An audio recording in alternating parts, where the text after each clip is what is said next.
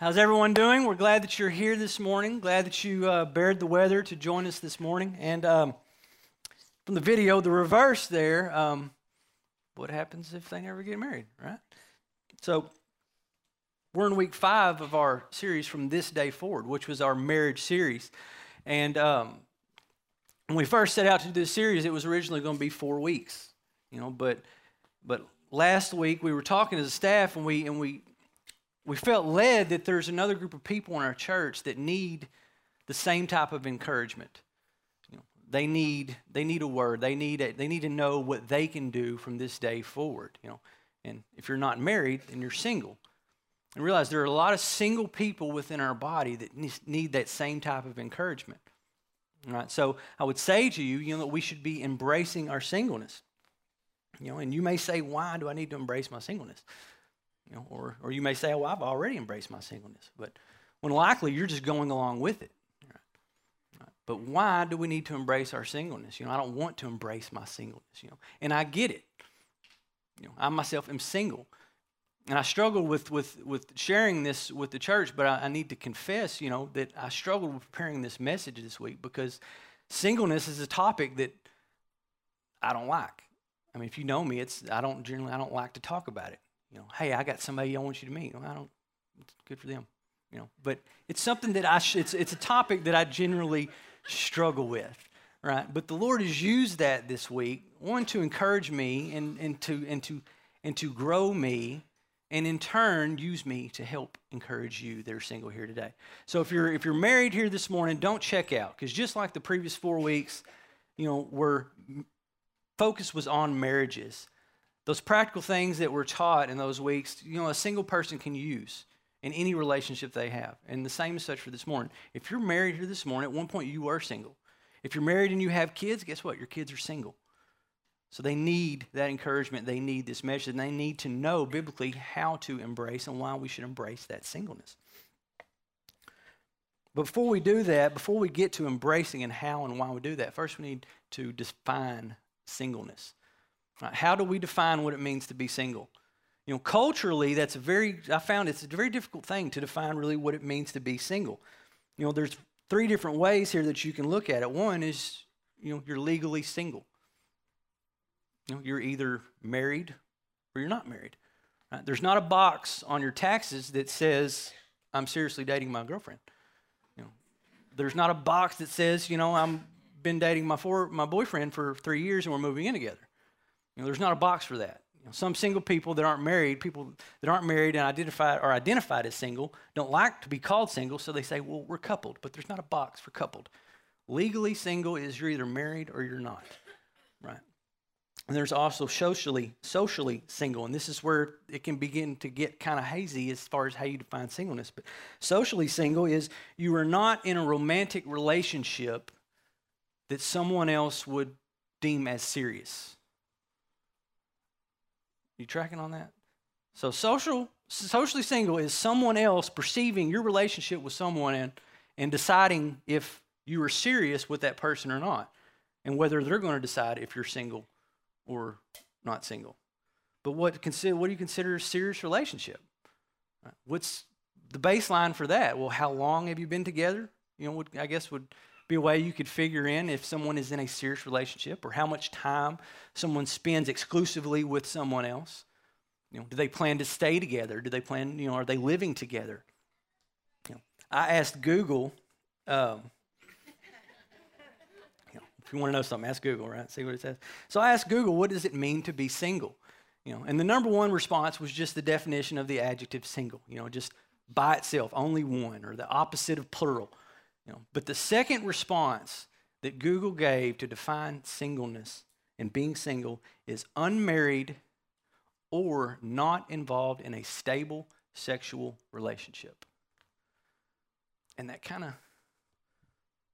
didn't fool me, but it just kind of surprised me. It was a stable sexual relationship. Because if you were to ask me what is my opinion or what do I think a stable sexual relationship is, I'm going to say a marriage relationship. But Google's distinguished the two. You're either unmarried or you're not in a stable sexual relationship. All right. So if you're here today and you're engaged and you're going through a merge class and you have honored the Lord in your relationship, You've had no sexual intimacy with the person that you're promising to marry whatsoever, and you have remained pure. According to Google, you're not in a relationship. By their definition, you're still single. Regardless of where you're at, you could be getting married tomorrow, but if you're not having sex with this person more than once, because how else do you find stable, you're still single, according to Google. That's our culture's view of what it means to be single. And culturally, there's also that negative stigma that comes with being single. We don't like being called, some people don't like being called single. Or you're unmarried. People, you're identified as unmarried. Some people, singles would say, well, why aren't married people called unsingle if I got to be called unmarried? And the third thing is personally single. You know, how you view yourself. If people look at you and they see, if people look and they see Jack and Jill, but you identify as, well, Jack and then there's Jill, right? People see two people go fetch a pail of water, but you're going up the hill by yourself, right? And Jill's down here. She's got her own pail. Not her. Right? But it's how you perceive yourself, personally single. But it's not an easy thing to define singleness in our culture. What really is singleness? But the simplest form, if you're not married, you're single. But also in our culture, there's almost this push. Singles, I mean, you may be able to identify with me on this. There's almost this push to be in a relationship, that you need to be with someone. You need to have a boyfriend or you need to have a girlfriend. You know, people ask me very recently, Cody, why are you not married? How are you still single? Women are crazy, right? But the reverse is more likely true, that I'm crazy, right? See, heads nodding. Y'all quit, right? Don't agree with me. But there's just that push. You know, people ask that, like, hey, you need to be with somebody. You need to have a boyfriend or girlfriend. But where does that start? Think about it. When does that begin to play out in our lives? And I've seen it very early on. You know, just recently we had Valentine's Day, right? And most singles hate that holiday, call it a holiday. But we just had Valentine's Day, and you know, I heard that my nephew, he had a girl at school that liked him, you know, at one point. You know, so I teased him, I pick on, you got a girlfriend, and he gets shy away. He doesn't really want to talk about it, you know. And we laugh about it, and it's cute, but we're almost kind of pushing that, you need to have somebody. It's okay to have a girlfriend. It's okay to have somebody like you. You know, my niece, I'm not asking her if she's got a boyfriend because I don't want to know, because they'll put you in jail for throat chopping a kid. Right? Can't do that. But I saw a video on Facebook over Valentine's Day, and you might have seen it, but there's this little boy, and somebody asked him who his Valentine was, and he began to cry. I mean, really began to cry because he didn't have a Valentine. You know, we say, oh, that's sad, it's cute, you know, and stuff like that. But it's horrible to me. When I look at that, it's horrible that a 4-year-old, 3 or 4-year-old, would already understand and grab a hold of the thought that he needs to have a girlfriend on Valentine's Day. And the fact that he doesn't has distressed him enough to where he begins to cry about it. That is what our culture has created, and it starts at that age. So that child takes that mindset and that understanding of and that need to be with somebody, and that you should, and if I'm not with somebody, then there's something wrong with me, right? And then they take that into high school, and then they get into high school, and hormones just go crazy. Then all of a sudden there's that attraction, all that back and forth. We've all been there in junior high and high school. If you're in the middle of it, I pray for you. But we get it. We just perpetuate this. We need to be with somebody. And if you're not with somebody, well, there's got to be something wrong with you. Right? You ask a girl out on a date and she rejects you, and that rejection is just devastating. Because you're supposed to be with somebody and you can't. Right, so singles in here, we just get that feeling that we're alone. You know, we have that longing to be connected to somebody, but we can't, and we almost kind of isolate ourselves. You may relate, you know, when someone asks you, get your couple friends ask you to go do something, and you don't go do it because you don't want to be the third or fifth wheel. You don't want to be the odd man out. You don't want to answer the question, well, who are you with? Well, I'm not married. Well, why not? You don't want to go through that, so you just stay home. And we almost isolate ourselves sometimes. And we feel like everybody's getting married around us, and we're not. But the cultural trend is just the opposite of that. according to a Barna survey that was published just this past month. From 2000 to 2016, adults that were remaining single, ages 25 to 29, rose from 50% to 59%. Ages 30 to 39% rose from 24% to 34%.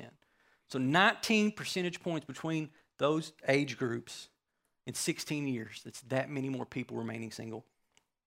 And then the opposite of that, adults not getting married went down. Adults getting married went down. Ages 25 to 29 went from 43% to 36%, and ages 30 to 39, people getting married, adults getting married, went from 65% to 57%. So more people are staying single and less people are getting married. According to the 2011 census, the average age of first marriage in 2011 was for women 27 and men 29. And that's up from 23 and 26 in 1990 and 20 and 22 in 1960. In 1960, 72% of the population was married. In 1976, 63% was married. And that number today is 52%.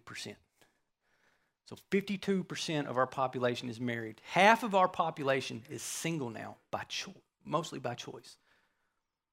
So if you ask me, Cody, why are you not single? It's most definitely my fault.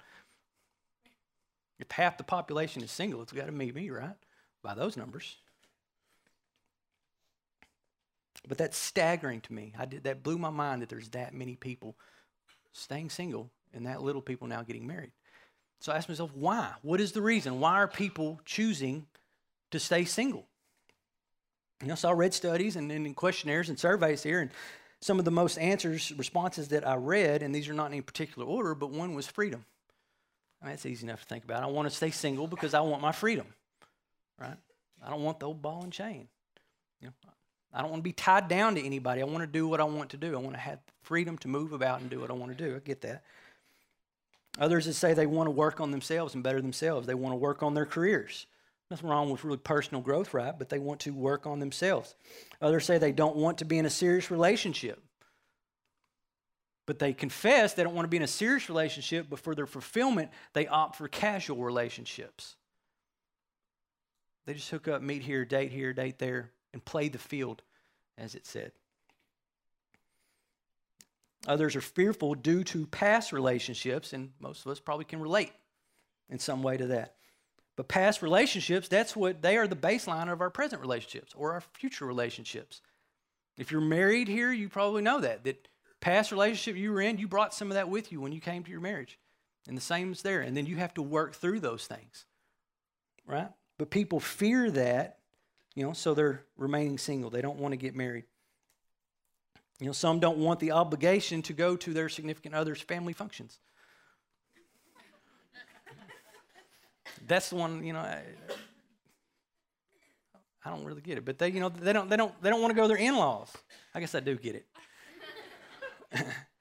But people are putting off marriage because I don't want to have to deal with that. I don't want to go have to do these things with somebody else's family and friends. They're not my family and friends. I don't want to deal with them. So they don't get married. Another reason is to save money. I don't want to take on somebody else's debt. I've got my finances in a row. So the reason I don't want to get married is because I don't want to take on somebody else's debt. So what do we do? What do people do instead of that? I'm not going to get married because I don't want to take on your debt. But I'll casually date you. I'll date you. We'll be together for 5 years. I'll move in together. We'll coexist. We'll be coupled, but we won't be married. But it's a picture. All these responses here, to me, is a picture of another trend in our culture, and that's the me trend. Just about every one of these responses has to do with self and satisfying self. Now, what's wrong with trying to further your career? Nothing inherently is wrong with that. But if you're pushing everything else aside to continue to excel yourself forward, you're making everything about yourself.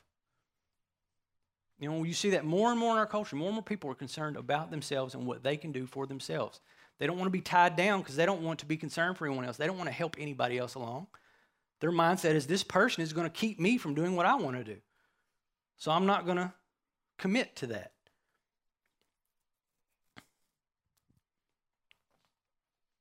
But for me, when people ask me that question, and this is something that the Lord really, hit me with this week in my study was whenever I'm asked that question, Cody, how are you not married yet? Why are you still single? My response is jokingly, well, women are crazy, or it's me. But both of those responses always have to do with me. Because women are crazy, well, that's just how I perceive women or how they respond to me. But it still has to do with me, not anybody else. But I realized, and I couldn't think of one time in my life where I've been asked that question, and my response was the reason I'm still single is because simply that's God's purpose for my life. Culture doesn't encourage that. If you're single, it's something wrong with you, there's something wrong with somebody else. But my answer and our response is typically not, I'm single because right now the Lord wants me single. And being content with that. And in these questionnaires and surveys that I read, not one time did I read that response. And every response given, not one time did I read someone saying, I'm single because that's what the Lord wants for me right now. And I'm content with that. So that's the cultural view of singleness. And it's hazy. It's jacked up. I mean, it really is. I mean, on this side of marriage, in our day, in our society, being singles can be jacked up when you're trying to do the right thing. But that's our cultural view. So we're going to shift now from the cultural view. Let's look at what does the Bible say about it? How do we embrace our singleness in a biblical way? First, I think we need to understand our purpose. What is our purpose on this earth? If we're going to embrace anything, singleness, marriage, so on and so forth, whatever it may be in this life, we need to understand what our purpose is in this life. Isaiah 43:7 says, everyone who is called by my name, whom I created for my glory, whom I formed and made, but whom I created for my glory. We were created for his glory. Our created purpose is to glorify God. That's our primary purpose. Everything else is secondary in this life to that right there. Our purpose in creation is to glorify God. Ephesians 2:10 says, for we are his workmanship, created in Christ Jesus for good works, which God prepared beforehand that we should walk in them. So we're his workmanship. Again, we were created by him, but we're created in Christ Jesus for good works and to do good works. And those good works do what? They glorify God because they're of Jesus. So if we're doing good works as we're created to do, being his workmanship, we're fulfilling our primary purpose of glorifying God. But he says, which God prepared beforehand. And this is where, when it comes to purpose and what we're doing and what we're here for, it is very hard to understand and wrap your mind around. It's hard to explain, and it's definitely hard to define. But he said, which God prepared beforehand. Psalms 139:16 says, your eyes saw my unformed substance. In your book were written, every one of them, the days that were formed for me, when as yet there was none of them. He's saying before we even had form, before he knitted us together in our mother's womb, our days were formed for us. So beforehand, Ephesians 2:10, he prepared beforehand that we should walk in these good works and things like that.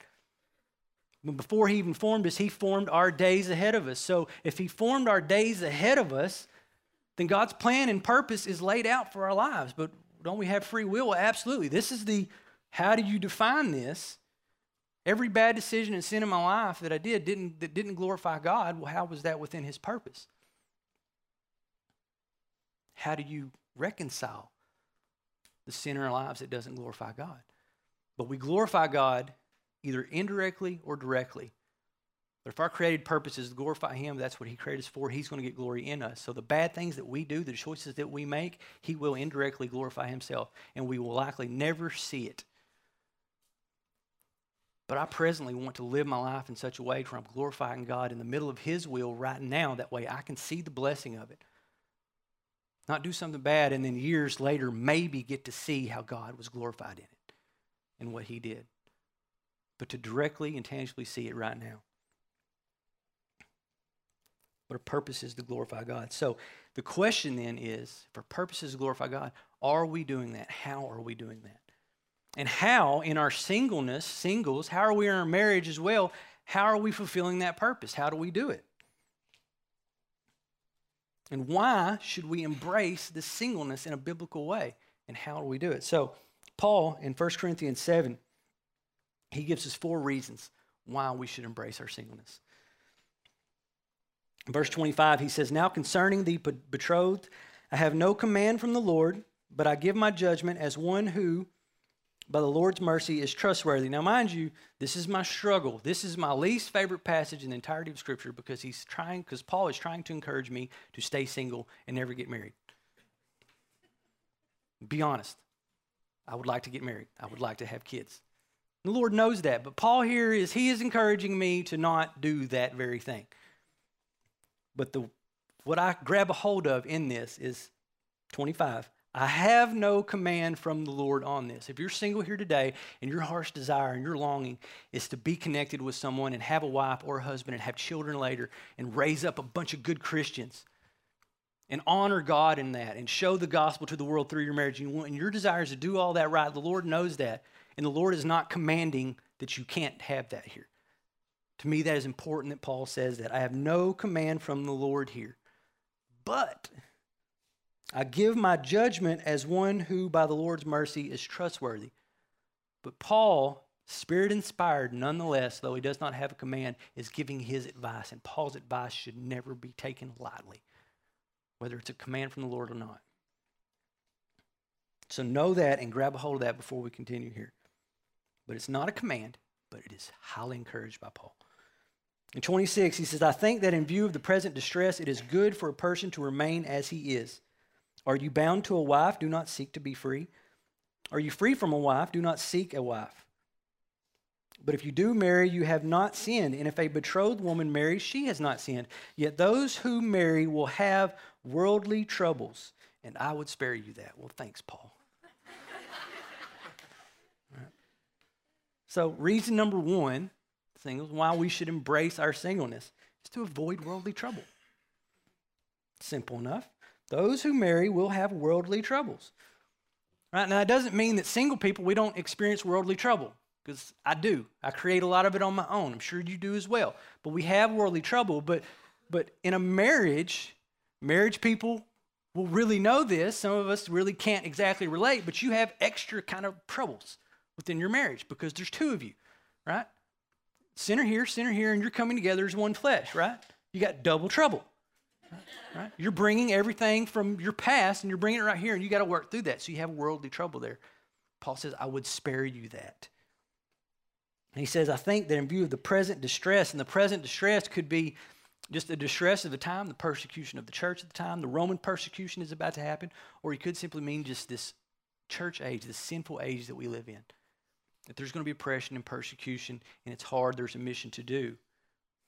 And it's better, he's saying it's better, I would spare you the worldly trouble. It's better that you could stay single and not have to deal with some of the things that married couples are going to have to deal with. He continues in verse 29, he says, "This is what I mean, brothers. The appointed time has grown very short. From now on, let those who have wives live as though they had none." Now, wouldn't that conflict with what he just said? If you got a wife, don't leave her. Right? But he's saying here, if you have a wife, live as if you have none. So what does Paul mean there? This is Paul's way of urging those who are married to not let their spouse distract them from their ultimate purpose, right? Because remember, our primary purpose is to glorify God and his mission, right? And in Christ to do good works. But he's saying, don't let your wife, the time is short, don't let your wives or your spouse or your husband distract you from doing that very thing. But if you've been with us the last 4 weeks, husbands, if you are loving and leading your wife as Christ leads you, and wives, if you are respecting and submitting to your husband as the church does to Christ, then you're going to do well. And you do those things unto the Lord, then you're going to move forward. You're not going to have that distraction. You are together as one flesh are going to be moving forward in your purpose together for the gospel. That's what he's saying. He's saying, don't let your spouse become a distraction to you. Live as if you have none. And he goes on in 30, "And those who mourn as though they were not mourning, and those who rejoice as though they were not rejoicing, and those who buy as though they had no goods, and those who deal with the world as though they had no dealings with it." It's the same picture as before. And he says, "For the present form of this world is passing away." So the second reason we should embrace our singleness is because the present form of this world is passing away. He says the time is short. Even if you are married, don't let your spouse be a distraction. Come together as you should, holy and righteous, and live together in harmony as you should, as Scripture teaches, and move forward. But don't let it distract you. The times are short. If you're single, don't let all this stuff that's in this world distract you from what you got to do. He says it's permissible. You can weep, you can rejoice, you can buy, you can use the world, but not to the extent that it would ensnare you. Because this present world is passing away. The time is short. There is a mission at hand. In verse 32, he says, I want you to be free from anxieties.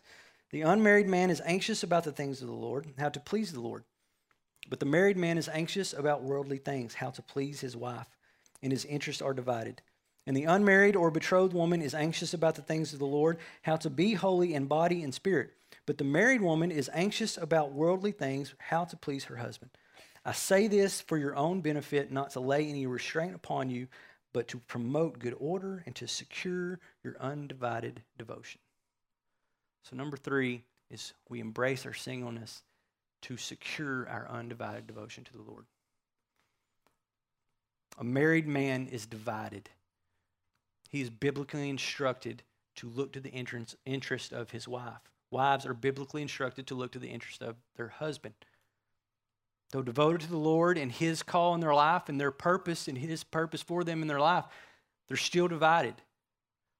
They still have to look to their interests. But an unmarried man or an unmarried woman doesn't have that. They can be fully devoted to the Lord. Missionally, you can take risks. If the Lord places a call in my life for me to move to Mexico, I can pack up and I can go. I don't have to run it through anybody. If I'm married... My mother just raised her hand. She's like, you got to go through me. But if I'm married, then he's got to run it through my wife. You know, if the Lord puts a call in my life to move somewhere missionally, He's going to have to call my wife as well. But what if my wife is not on the same level? What if she doesn't want to go? What if she's not asking that question because she didn't want the answer? Thus, I'm hindered. I have to look to her interest. I'm divided. But a single person can take that risk and leave on a dime and go. Elisha in 1 Kings 19, he was plowing his field with 12 yoke of oxen in front of him, and Elijah comes by and places his robe over him, and he recognizes his call. He stops what he's doing. He chases after Elijah, and he says, let me first go kiss my father and my mother, and then I will come and follow you. So he goes back, and not only does he kiss his father and his mother, he sacrifices all of his oxen and burns them with the yoke, and then he gives it to the people. So he felt the call in his life, and he burned everything that he would have to go back to. That is an undivided devotion to the Lord.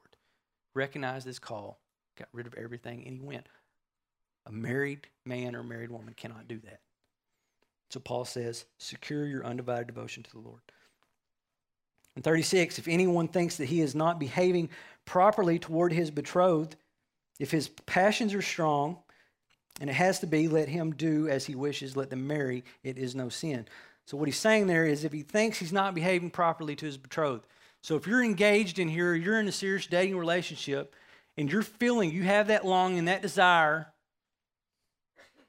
for physical intimacy, and it's growing, and you think you can't control it, you think you're going to fall into that temptation, Paul is saying you need to go ahead and get married.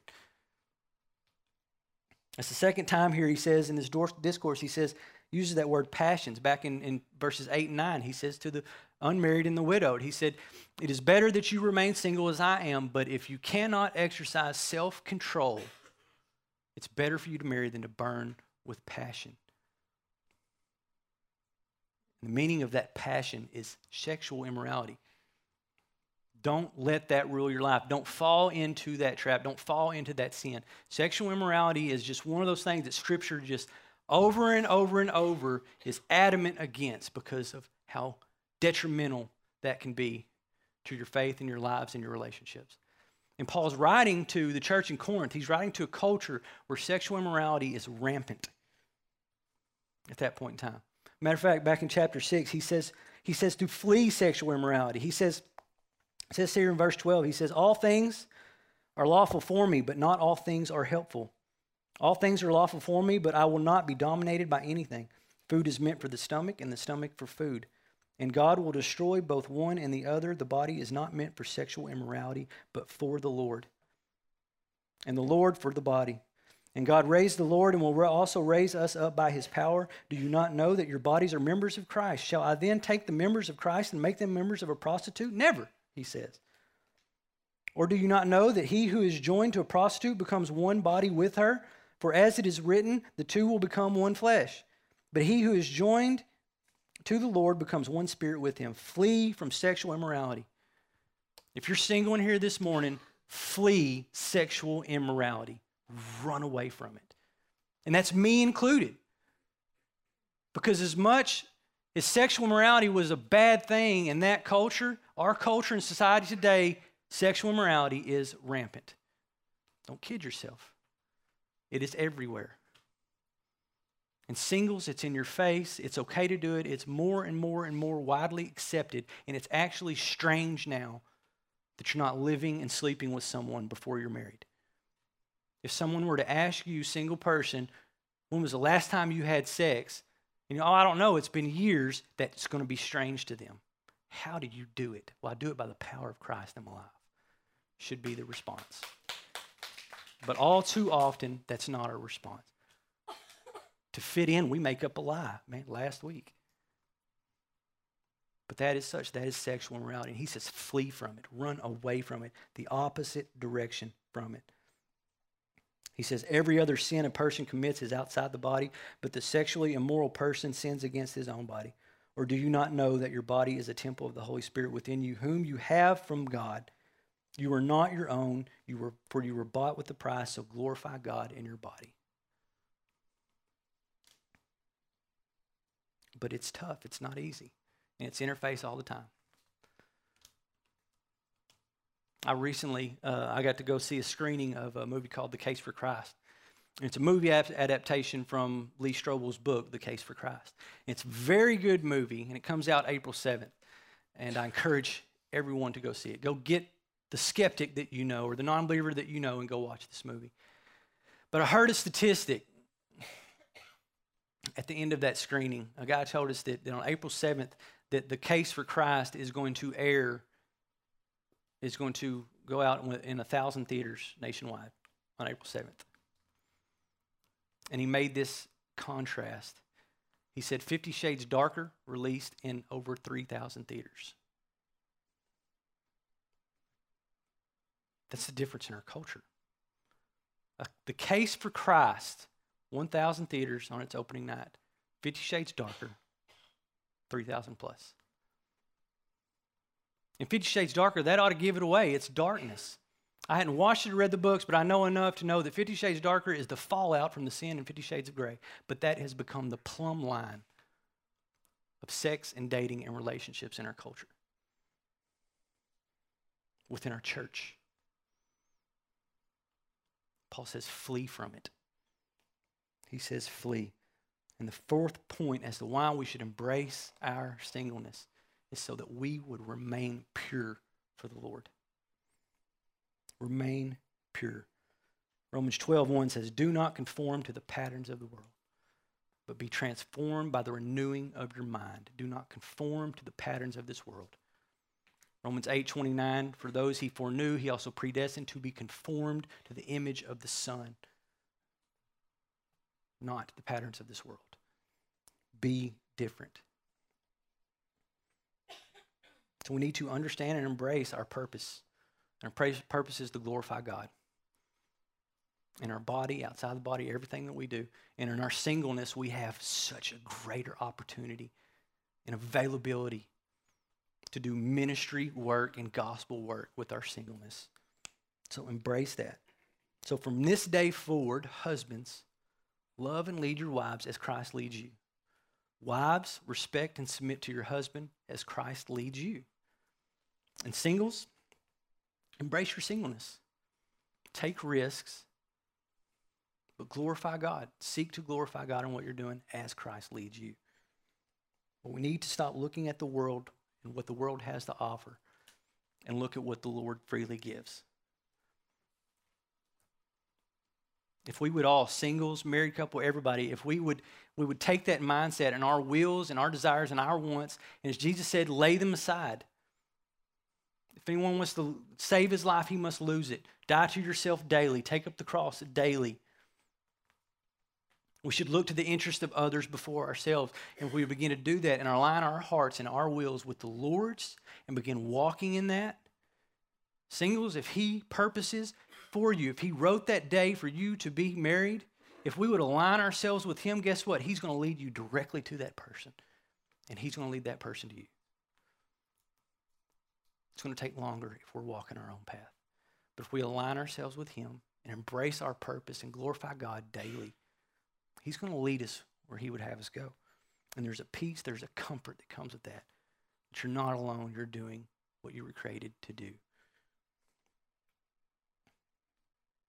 But until that point, singles, embrace your singleness. Lord, I thank you for this morning. God, I thank you for your word, Lord, and just, Lord, the challenge of your word, Lord, and the truth of it, Lord. And I just thank you for Paul's encouragement, Lord. And though it's something that I don't necessarily like to hear, Lord, I just pray that you just help me and help the singles in here, Lord, to just embrace that singleness, Lord, to find contentment, Lord, with where we're at and understand, Lord, that where we're at is where you have us right now, Lord, and just embrace that, Lord, and just allow you to use us in a mighty, mighty way with that, God. And I pray that we trust you, Lord, to lead us wherever it may be, if that be to a marriage or if it just continue to be in this world, spreading your name and your gospel, Lord. Let us do that, Lord, for your sake, Lord, and to glorify you. And Lord, I pray for the husbands and wives and the married couples in here, Lord, and those that are soon to be married, Lord, that they would honor you, Lord, in their marriage, Lord, that their marriage may be a picture of the gospel to this world, that when people look at their marriage, they see Jesus and they see the church, God. And then they in turn want to be a part of it, and that they in turn glorify you because of it, Lord. I just pray, Holy Spirit, just encourage us daily with that. Teach us how to do that, Lord. Just practically as we communicate and we come and go through this life in our daily lives, don't let us get set in our routine, in our culture, in our society, but let us get set our feet in your will and your purpose, Lord. Lord, I love and thank you for this church and its people, Lord, and what you're doing here, and I pray that you continue to do that and use us all in a mighty, mighty way. And it's in your name I pray. Amen.